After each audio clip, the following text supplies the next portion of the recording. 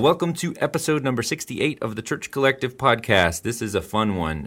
If you follow us on Periscope or Twitter or Instagram, you probably do if you're listening to this. If you don't, you should, because a lot of times we're just going to pop up and have some cool stuff going on. I still remember a couple weeks ago, I got a text from one of our core team members, Chris Bellamy, who was like, hey, going to do something cool in a minute, and we shared it out, and bada boom, bada bing, there he is talking to James Duke. So we've got the recording from that in the podcast here. What did you think about it, Chris? It was great. We got a chance to talk about gear, talk about kind of how James got started in playing guitar, started in worship ministry. He shared a bunch of great stories, talked about his best and worst gigs ever. It was a fun time. So we're going to jump right into the interview with James Duke. Here we go with the Church Collective podcast, episode number 68. Okay, so this is Chris Bellamy here with the Church Collective, and we are with the one and only James Duke. Hello, James. Hi. Hi, Chris. Thanks for having me.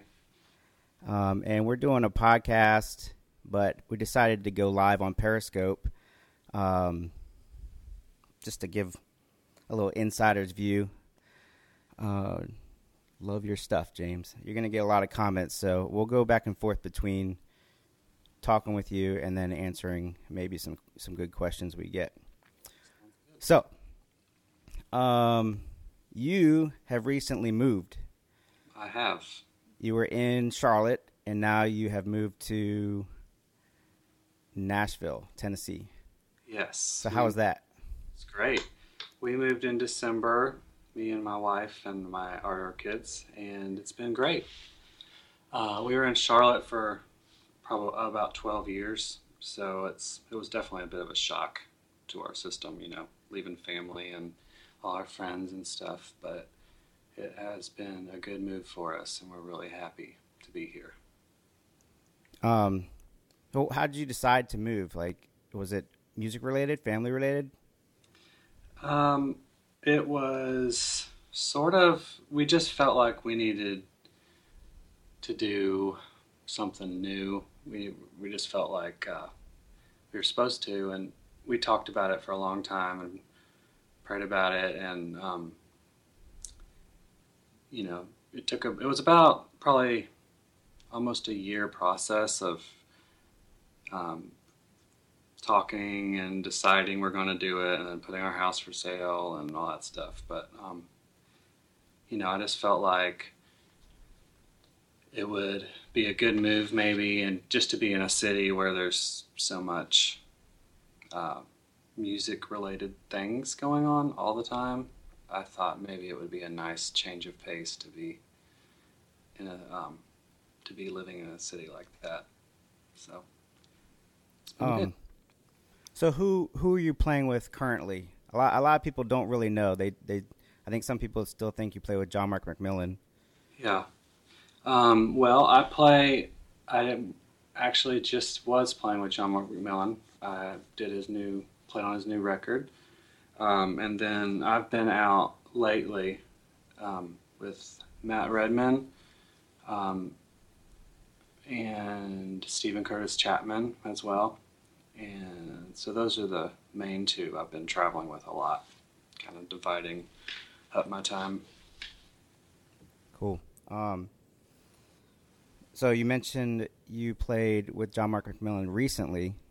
Mm-hmm. Oh, you hadn't played with him for a while, and you just recently played with him. What was that about? Right, yeah. Well, I played with John Mark for years and years. And about 3 years ago, we kind of decided we would just take a break and kind of refigure out what we're both doing. And so, during those times, he obviously kept doing his thing, and I was playing with other people. And then right after I moved here, he texted and called me and, said he was doing this new record and really wanted me to be on it. And I said I would love to. And so, yeah, it was really nice. I feel like when we play together, it's always something really cool happens. And so it was really fun. It was good for me to be back and hang out with him and just kind of see how he's grown. And I think it's going to be really good. It was a fun record to make, live record. So it was cool. So it's going to be out. You said it might have video with it a little bit, right? Yeah, they filmed it too. I'm not exactly sure what they're doing with it, but I know they'll at least release a few videos. I'm not sure if it's going to be a full concert film or not, but they definitely filmed it. So cool. So it'll definitely be an album, though. Like yeah, a CD. Full album with him and his wife, and some special guests that sang on it and stuff. So it was really cool. It was special, like hometown show in Charlotte, in a really pretty theater. And the crowd was just super excited, and everybody on stage was having a great time. So I think it's going to be a really cool record. Nice. So let's talk about Abbey Road. Yes, Abbey Road. So you got a chance to record in Abbey Road, which is where the Beatles recorded with Matt Redman, correct? Correct. When Matt started talking to us towards the end of last year about his new record, he said, well, I've thought of a couple of places we could record it, because he wanted to do a live record, but he kind of wanted it to be a little different. And he said, well, my first thought is that we could go to Abbey Road and record it there. He said, or we could go to California and record it and, find a nice theater or something. So everyone was at the table thinking, or saying, well, gee, let me think.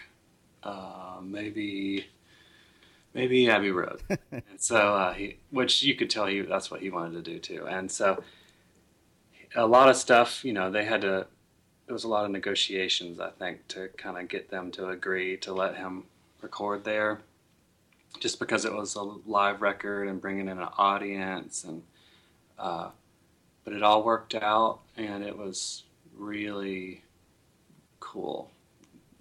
It looked, the way they set it up, it was in Studio One, and so they, it's the bigger room where they do a lot of the scoring and stuff for movies and stuff. And so they set it all up, and it looked amazing, and they had about 300 people in there as well.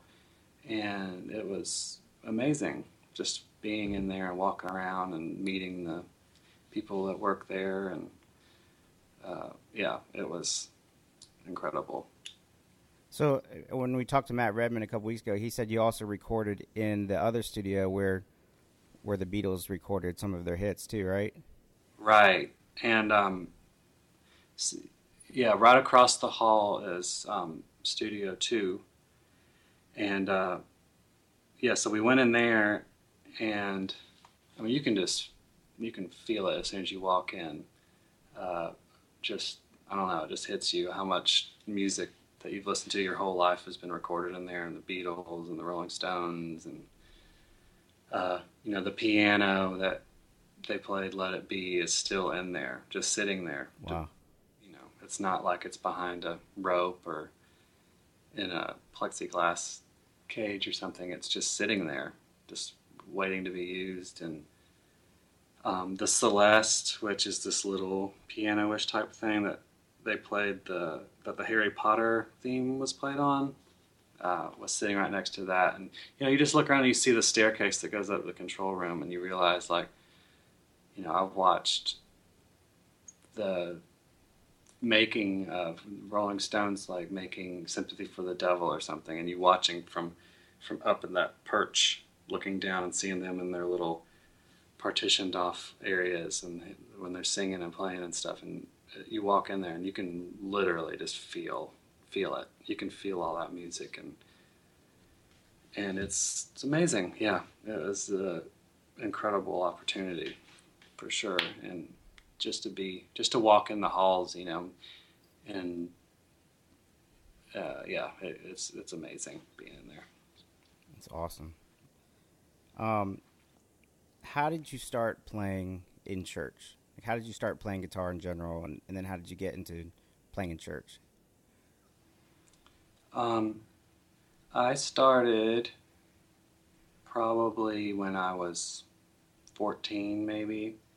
Started playing guitar, 13 or 14. I started taking lessons from a guitar player in my church. Sort of grew up with music kind of always being played in the house and stuff. My parents aren't musicians necessarily, but my dad used to play guitar, when he was younger. And there was always a guitar in a closet somewhere in our house, And so I remember when I was real young, like maybe getting the guitar out and playing it a little bit, but I didn't have a whole lot of interest until I was probably about 13.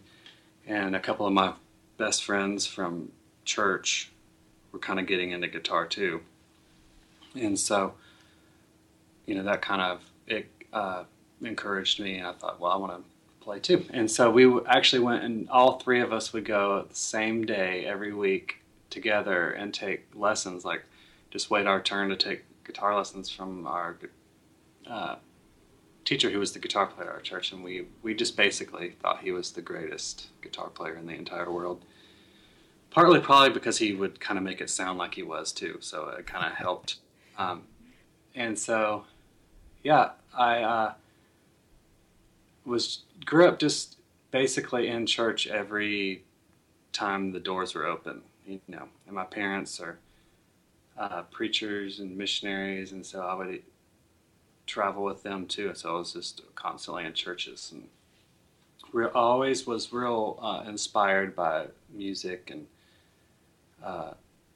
and what would happen with the music in church, and I started playing in the junior high youth band at my church when I was probably, I couldn't drive yet, so 14 or 15.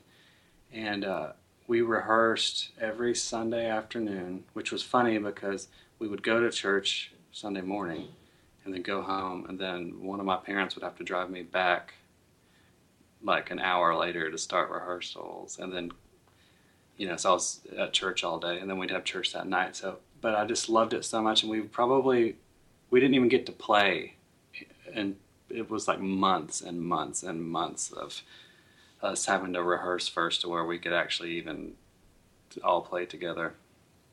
But every Sunday we would just get together and run a couple of songs. And I remember the first time we played in youth group, like the main youth group, and it was so, we all felt so cool and nervous probably.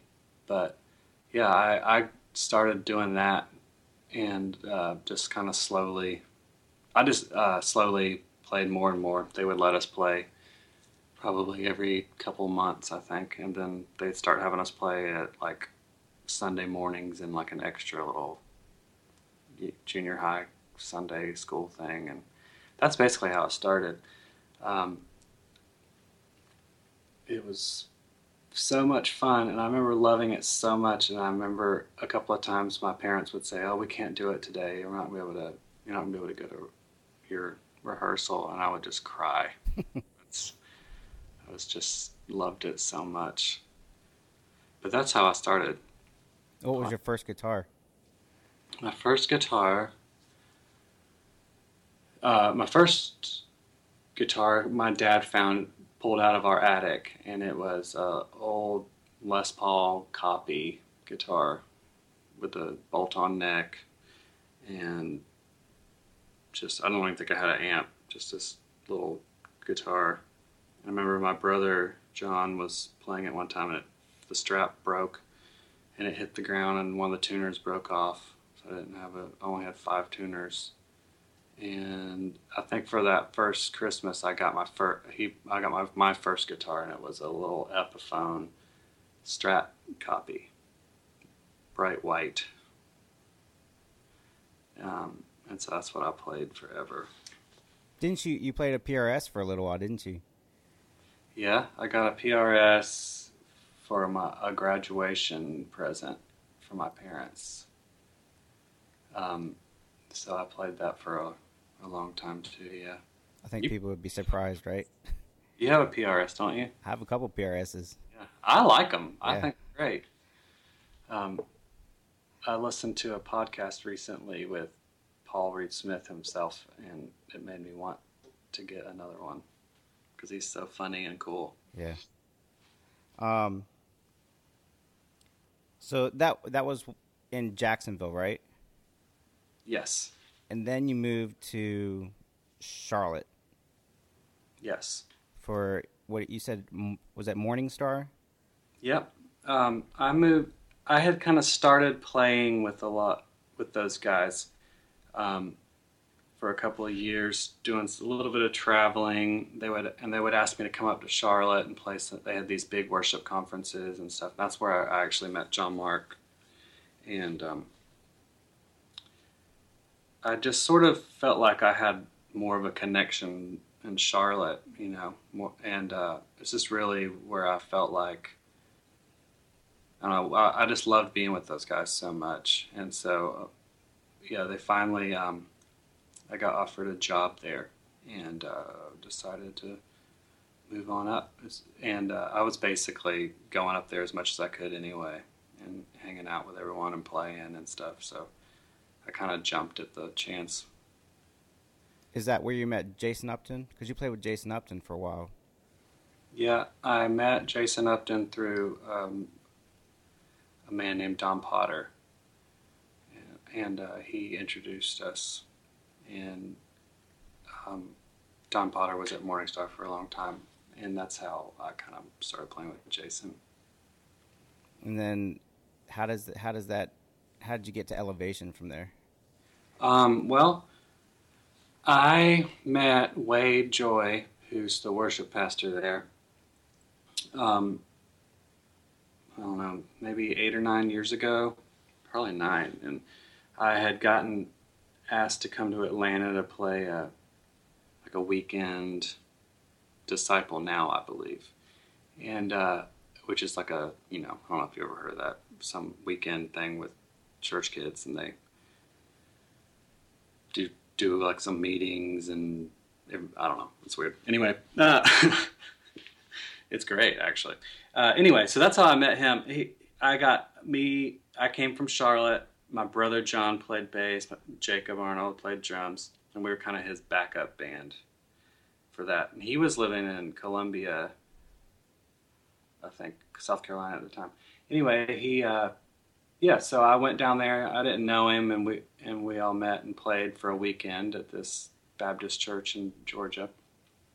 And that's basically all I didn't really talk to him again.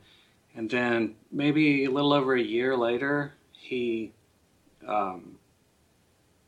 called me and just said, "Hey, I'm moving up to Charlotte soon, but I've already taken a job at this church called Elevation, and we need a guitar player for this weekend or something." And so that's kind of how I started.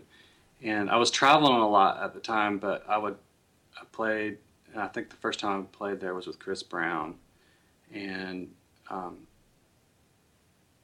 so I would play, just a few times a year whenever I could, and that was basically just maybe less than a year after they had started, or maybe a year, right at a year. So basically, since the beginning, as much as I could, I'd been playing there, and just sort of grew from there. Sweet. Okay, here's a question that everybody asks. When is the next All the Bright Lights record? I don't know exactly. I just know that we're all kind of wanting to make a new record. So I would think we'd get started this year. Sometimes it takes us a while to get a record out, obviously, but we're definitely all wanting to make a new one. It's just wrapping our heads around it and kind of what our goals are going to be for it and what it's going to sound like and stuff like that. I'm just trying to kind of get my head around what's next for it and what's the next kind of sound. I was playing with this jazz piano player 2 weeks ago at Creation Fest, and we were talking, and he's saying, just in passing, I don't really listen to guitar players, but there's this one band. I don't know if you've heard of them, but it's called All the Lights or All the Bright Lights or something. And he's like, I love that album. And I was like, yeah, I definitely know who they are. But it was crazy to hear, a jazz pianist is really getting into that. Yeah, that's amazing. Okay, how's the new guitar, the 357? It is really great. I love it a lot. I'm really proud of it, and really excited even that I got to do it with Elliot. And I feel like it's a really good all-around guitar. Sounds amazing. It can sound like it has a lot of sounds in it available. It's just so nice. It plays so good. It has like a good feel to it when you pick it up. It doesn't feel like a new guitar necessarily. It just feels like a vibey old guitar as soon as you pick it up. And it's been really fun playing it. And yeah, it's great. So I know a lot of people think it's like a Mustang, but it's not, right? What's the differences? No, it's definitely inspired by the Mustang look. When we first started talking, I remember telling Andy that I wanted to build something based off that, and he didn't want to do it at all because he just thought those were the worst guitars. So I had to do a lot of convincing, saying I don't want it to play like a Mustang. I just want it to look sort of like that. I don't want the, any of the stuff you don't like necessarily. I just want it to be inspired by it. So we actually I have an old 66 Mustang, and took it there, and we kind of did some measurements. And basically I wanted the look of one, but bigger. So it's more the size of like a Strat probably. But it's... and it's thicker, so Mustangs are really kind of skinny and very thin, and so this one's bigger, thicker, and just all around it's bigger, and it's really comfortable, but it's got kind of that throwback look to it, which is what I really wanted, and so I would say it's inspired by a Mustang shape, just bigger. Yeah, I remember you were sending me pictures when it was getting built. And I was surprised because every part is literally handmade, right? Yeah. Like even the hardware. Yeah. Well, he cuts his own bridges out of just blocks of brass, I think. And he cuts his own, even his saddles, they come in this long brass rods, and he cuts them all down and does all that. And so, yeah, most of the stuff, except for the tuners and stuff, he's doing himself. And it's really, he's got a gift for it. It's just, I've never played a bad Elliot. They always play great, sound amazing. So, yeah, most of it is definitely in-house. Even his pickups, and he's doing all that himself. So the pickups are gold foil, right? Yeah. So it's different than a Mustang pickup.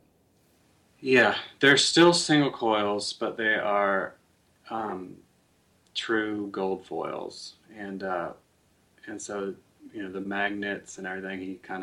He basically just kind of came up with it himself, and yeah, it's amazing. They're really good. They're like, it's a really loud pickup, but it's not harsh. It doesn't overdrive your stuff. It's just crystal clear and super clean. And so, but they're loud, and which is what I really like. I always think, because I've played some Strats for so long, a lot of times Strats don't sound like what you want them to sound like, or you imagine them to sound like in your head, and my favorite Strats are the ones that are just louder and just those types of pickups. And these definitely has it. They're great. Yeah, I really like them. And they're for sale now, right? No, he only sells them with the guitars. He has I mean the guitars, not the pickups. Oh, I'm sorry. Yes, they are for sale. The first couple have made their way to the customers, and people are really digging them. Sweet. Your current rig keeps changing, but what's what amps are you using right now? Let's see. I have a bunch that I love. Probably my main amp that I'm usually using is my old Matchless Chieftain. I just keep coming back to that one. And then there's secondary amps if I'm running to the anything from a Tyler PT14 to a AC15 to a Bad Cat, just different stuff, My main amp, though, I'd say is definitely my Matchless. It's just played it for so long, and it kind of is the one for me. So that's, as far as amps, that's the one I'm usually taking. And then your pedal board is just changing all the time? I'd say some of it changes. There's a lot of stuff on it that never changes. There's always a Dynacomp on it, a Tube Screamer on it,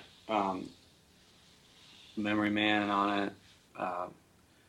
There's definitely a few things that are always consistent, just so I kind of know what it's going to sound like, traveling a lot.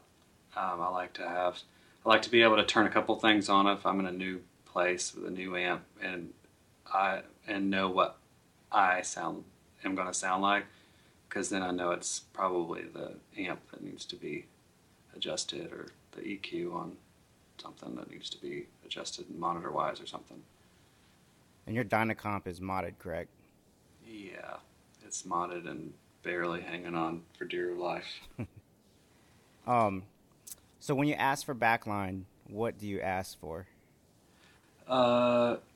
Usually, first, you give options. First thing I want or would like to have is a Chieftain or DC30 or something Matchless, and then it's like Vox AC30 and Fender Deluxe or Twin or something, because those are the ones that are normally going to be there. Those are the three I'll ask for, because then I wouldn't normally pick a AC30 or even a Twin on my own, but that's what everybody has, and so might as well get that and be stuck with something else. But those are the three I'll typically ask for, and if I'm lucky, I'll get a DC30, and then I'll use a Deluxe with it or something. Do you run stereo or mono? It's basically mono going to 2 amps. Stereo out of the reverb is usually how I make it to the amps. So the reverb, I guess, is stereo. But everything else is just mono. Cool. Your new acoustic. You just got an acoustic. I did. What'd you get? I got a J45, and I love it. Is that it behind you? Yes. That's it, right there. Right there. Yeah, it's great. And I would ask you about your acoustic setup, but you said you don't really have one. No, I don't have one, but I have a nice acoustic now. It's cool. I really like it. I need to get an acoustic setup, but I just don't have a tuner. My acoustic setup is my old TU2 tuner and a monster cable to plug into whatever DI they give me. Nice. So you're playing acoustic. You said you play acoustic with Stephen Chris Chapman sometimes, right? Yeah, he does an acoustic set. And so usually towards the middle, he'll play, a handful of acoustic songs, do medleys and stuff, all those hits and stuff, acoustic. Okay, this was a question asked by our contributors. If you could only bring 5 pedals with you, what would they be? A tuner and a tube screamer and probably a delay pedal, say Memory Man, and I have 2 more options. I don't know what else. I think maybe a volume and a tremolo pedal. Tremolo pedal. I think I can get along with that. Don't really need a tremolo, but I had an extra pick. Oh, somebody's asking the same question. And so no compressor. Oh, no. Because you run your compressor pretty low, right? Yeah. Like almost just a volume boost. Yeah, basically just a boost. Cool. All right, another top 5 question. Your top 5 guitarists of all time. Top 5. I'd say, I wrote it down. I would say Ryan Adams is definitely top 5. I love his electric playing and his acoustic playing. And so I love how just gnarly he plays electric. And I love how beautifully he plays acoustic. And how the way he kind of reinforces his melodies when he's playing acoustic and almost like doubles a lot of parts, like kind of like the hook of his vocal or whatever. He likes to double a lot, and he's just really good at playing to what he's singing, and it's one of my favorite things. Johnny Buckland is one of my favorite guitar players. He's incredible. He has a good guitar part on every single song. I don't even know how you do that, but every single Coldplay song there is an unbelievable guitar part. And Joe Perry from Aerosmith is definitely up there. I think he writes the best guitar solos in rock and roll. Yeah, for sure. Yeah, he's just so amazing at that, and it's inspiring.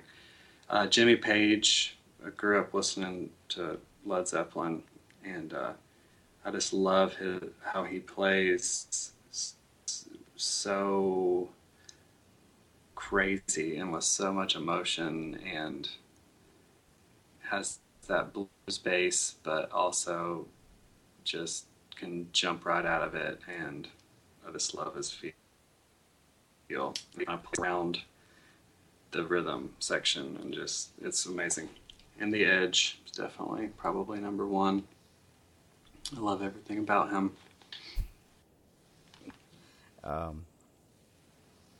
Best and worst gig ever. What was your best and worst gig? Have you ever fallen off the stage like the Edge? I don't think I've ever fallen off stage. I saw him. I watched that live on Periscope, actually. Their opening night, and saw him fall off the stage. I was at the opening night of I think it was Elevation Tour, and Bono fell off the stage. Really? Yeah. Because that was when they had like a heart-shaped catwalk. Yeah. And it was just a couple of songs in, and he just started stepping backwards and just ate it right off the back of the stage. So they seem to do. I don't think I've ever fallen off the stage, but I have tripped on stage a lot and fallen a couple of times. But normally I trip and almost fall, which is almost worse, I think, because what is required of you to not fall is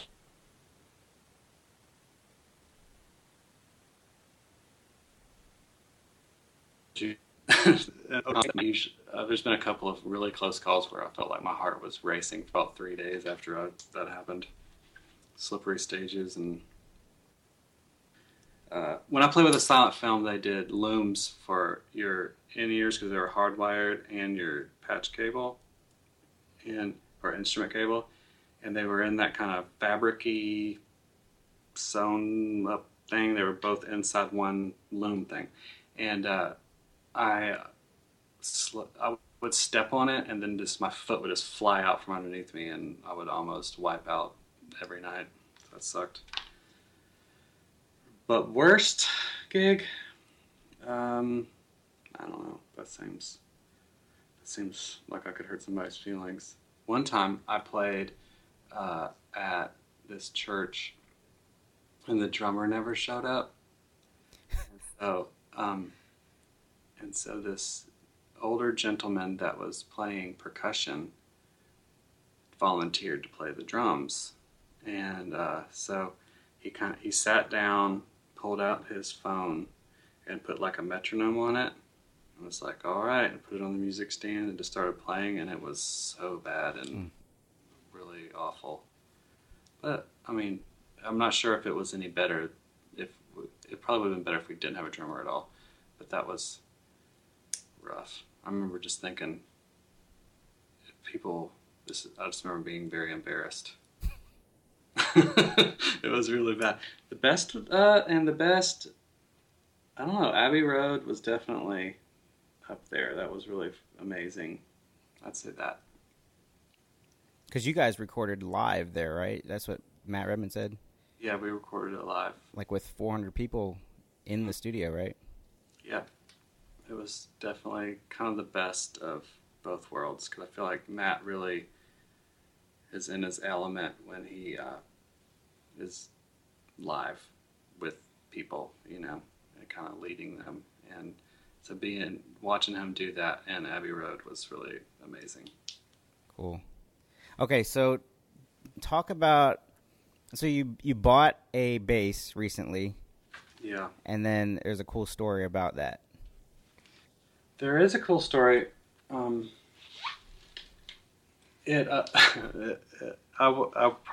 wasn't ever really gonna tell people about it because it seems like kind of funny thing to talk about. But I was in Atlanta, and we were rehearsing with Matt Redman, and we were leaving that night to head to Florida on a bus, and so we kind of had a bunch of time off, and we were just sitting around. So a few of us went ahead and went to Guitar Center so we could get some supplies. And I'm just walking around looking at a few things, and I kind of happen over to the used section, and most everything kind of looked like shredder-ish instruments, or very sharp at least looking guitars. But I just saw this price tag, and it said $29.99, and I was like, $29.99, what is that? So I walked over closer and realized it was a bass. Looked like a nice, fine bass. And I thought, wow, that's crazy. And so I picked it up, looked at it. I remember an employee walked by, and I was like, hey, is this right? $29.99? And he's like, let me see. And he grabbed it, and I was like, oh man, he's going to take it from me and change the price. And so I kind of didn't let go of it either. I was like holding on to the bass while he's like looking at it. And so I got it back from him. And John, my brother, was there, and I went and showed him, and he was like, what? You need to buy that. I was like, right. So we went and plugged it in. He played it. I played it. Sounded fine. Sounded good. Little P-bass style. And I loved it because the headstock said Python written on it. It's really funny, kind of 70s looking font. Looks like something that would be in a horror movie, And it was... And so I was like, it was called, we just immediately started calling it the Python, which is what it's called, Python. And so I bought it because I just felt like I had to buy this. I was like, you could have a bass for $29.99. I'm like, no, that's the cheapest thing in the whole store probably. Yeah. I mean, bass strings cost $29.99. It's like at the very least, these strings are worth that. So anyway, I bought it. Didn't have a case, nothing. Just walked out of the store holding it, and didn't know how I was going to get home because I was flying home, and so I thought, well, I'll just leave it with one of my friends. No big deal. So I threw it in the back of the car, got back to where we were at, took it out, and was just like, hey, everybody, look at my new bass. And everyone's laughing and thought it was amazing that I had bought a bass for such a bargain. And so that night we were leaving, and I was just going to throw it in my friend's car. It's for him to take home. But at the very last minute, I thought, I'm just going to take it with me. And so there wasn't a whole lot of room on the bus because it was kind of full that night. Usually you can just throw it in an empty bunk, but the bunks were all taken, I think. And so I just shoved it kind of behind the couch in the back lounge of the bus against the window. Thought, that's good, and that's a good place.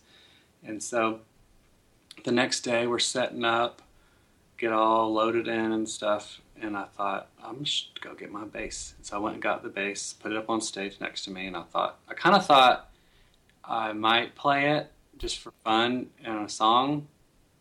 So I was like playing it through my pedal board and stuff. So I just had it there. I thought just in case I get bored or something, I might want to play it. So it was up there. That's why I was even up on stage. And so we finished up. I never ended up playing it, but I kind of kept looking over at it, thinking, that's just such a sweet little bass, with that bass, and I would just kind of smile. And so I packed up all my junk and was walking to the bus, and then I remembered that I had left it on stage, so I had to go back, picked it up. So I'm walking out with the bass just by the neck in a guitar case, and kind of weaving through people on my way to our bus. And right then this little boy walks by, and he said, "Can I have that?" And his mom immediately was like, "Stop! Don't say that," and like apologizing. Like, I mean, that's so embarrassing, to have your little boy ask the guy that was just on stage if he could have your guitar. But when he said that, I realized that's why I had that bass. And so I just said yes and just handed it to him. And so his parents were like, "What? Are you serious?" And I was like, "Absolutely. This is your bass." And it was just, that's basically the story. And they were hugging me and so excited. And it was so cool to think that I found this bass and something caught my eye on it. And it seemed like, such a $30, it doesn't seem like a whole lot of money, but that's a whole lot of money to people sometimes. Yeah. Even to me sometimes that's a whole lot of money. And so it wasn't like that had anything to do with it. It cost money just like anything else did. But the fact that it was in 24 hours before, it was just sitting on a stand in Atlanta, Georgia, and just needing to be delivered to this young boy.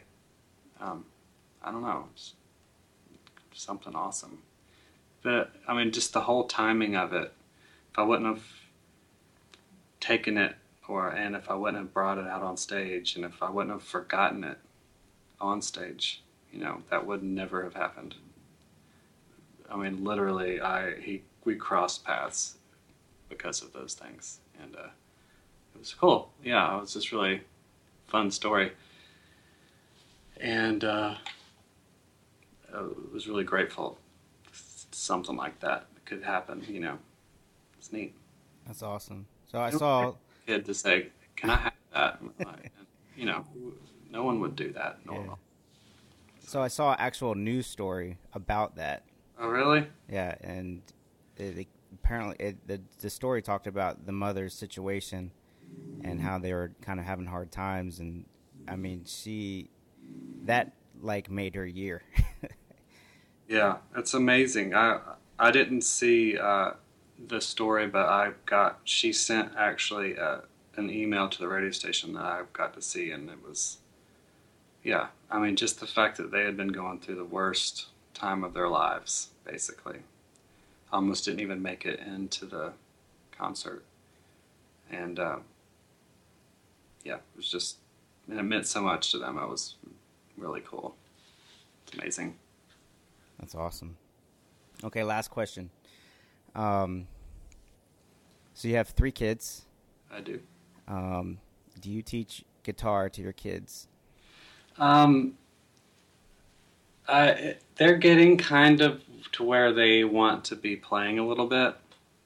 And so I wouldn't say I've taught them any lessons yet, but Stetson comes in and he has a little tiny guitar, or he'll want to play one of mine. Same with Stella. Stella says she said she'll walk in and say, can we play music? And so I'll grab her, give her whatever she wants, and we'll all kind of sit around. Stetson, I'll tune his little guitar to an open tuning, just so when he is just banging on the strings, like it at least sounds like a chord and not something crazy and horrible. But he thinks he already knows how to play guitar, I think, so he's a little stubborn when I'm trying to show him stuff. But he definitely knows when it's not in tune, and he knows as soon as it gets in tune, you can see it on his face. He just gets so stoked. So I'll walk up and I'll say, this isn't right, and so I'll tune it up. And then as soon as he hears it correct, he just smiles and grabs it and takes off, So they're definitely getting to where they're kind of getting interested in it, for sure. I have a little harp sometimes that I'll tune up and give to Stella because it's got lots of strings, and she'll play it. And they'll sit on the couch together and both play. That's awesome. Yeah. Okay, well, that's it for the questions. Really appreciate you taking the time to just talk with us. Thank you for your contributions to just worship in general, and for giving all of us guitar players just inspiration all over the world. I'm sure you know that. So, man, you're getting a lot of hearts right now. I don't even know if I want to stop this. If people don't know, you're on Periscope now, too. I'm on Periscope. Yes. Your Periscope's kind of crazy. Except for this morning, you were just talking about your new Brady case. Yeah. I like to do videos with my kids sometimes, or something, Anything that I can be a little weird with is always going to be fun, too. Sound checks, or when I'm playing on stage or something, and yeah, it's fun. A little awkward. I feel like I start getting uncomfortable after about 30 seconds. So at first I'm like, okay, this is cool. Then I realize it's just looking at my face and I don't like it anymore. So I usually sign off very quickly and abruptly. Cool. All right. Well, thank you very, very much for talking with us. And, sure. I will talk to you soon. Thanks for listening to this week's episode of the podcast. As always, head over to thechurchcollective.com and connect with us. It's really important that you don't just use the Church Collective as some website that you read, but that you get plugged into the community. There are so many ways to help others and to be helped by others that we really just want to plug in with you. I know I would personally love to get an email from you. If you send a contact email, it's going to come to me, and I'll reply as quick as I can. And hope you're having a fantastic week, and let us know what's going on in your world. God bless.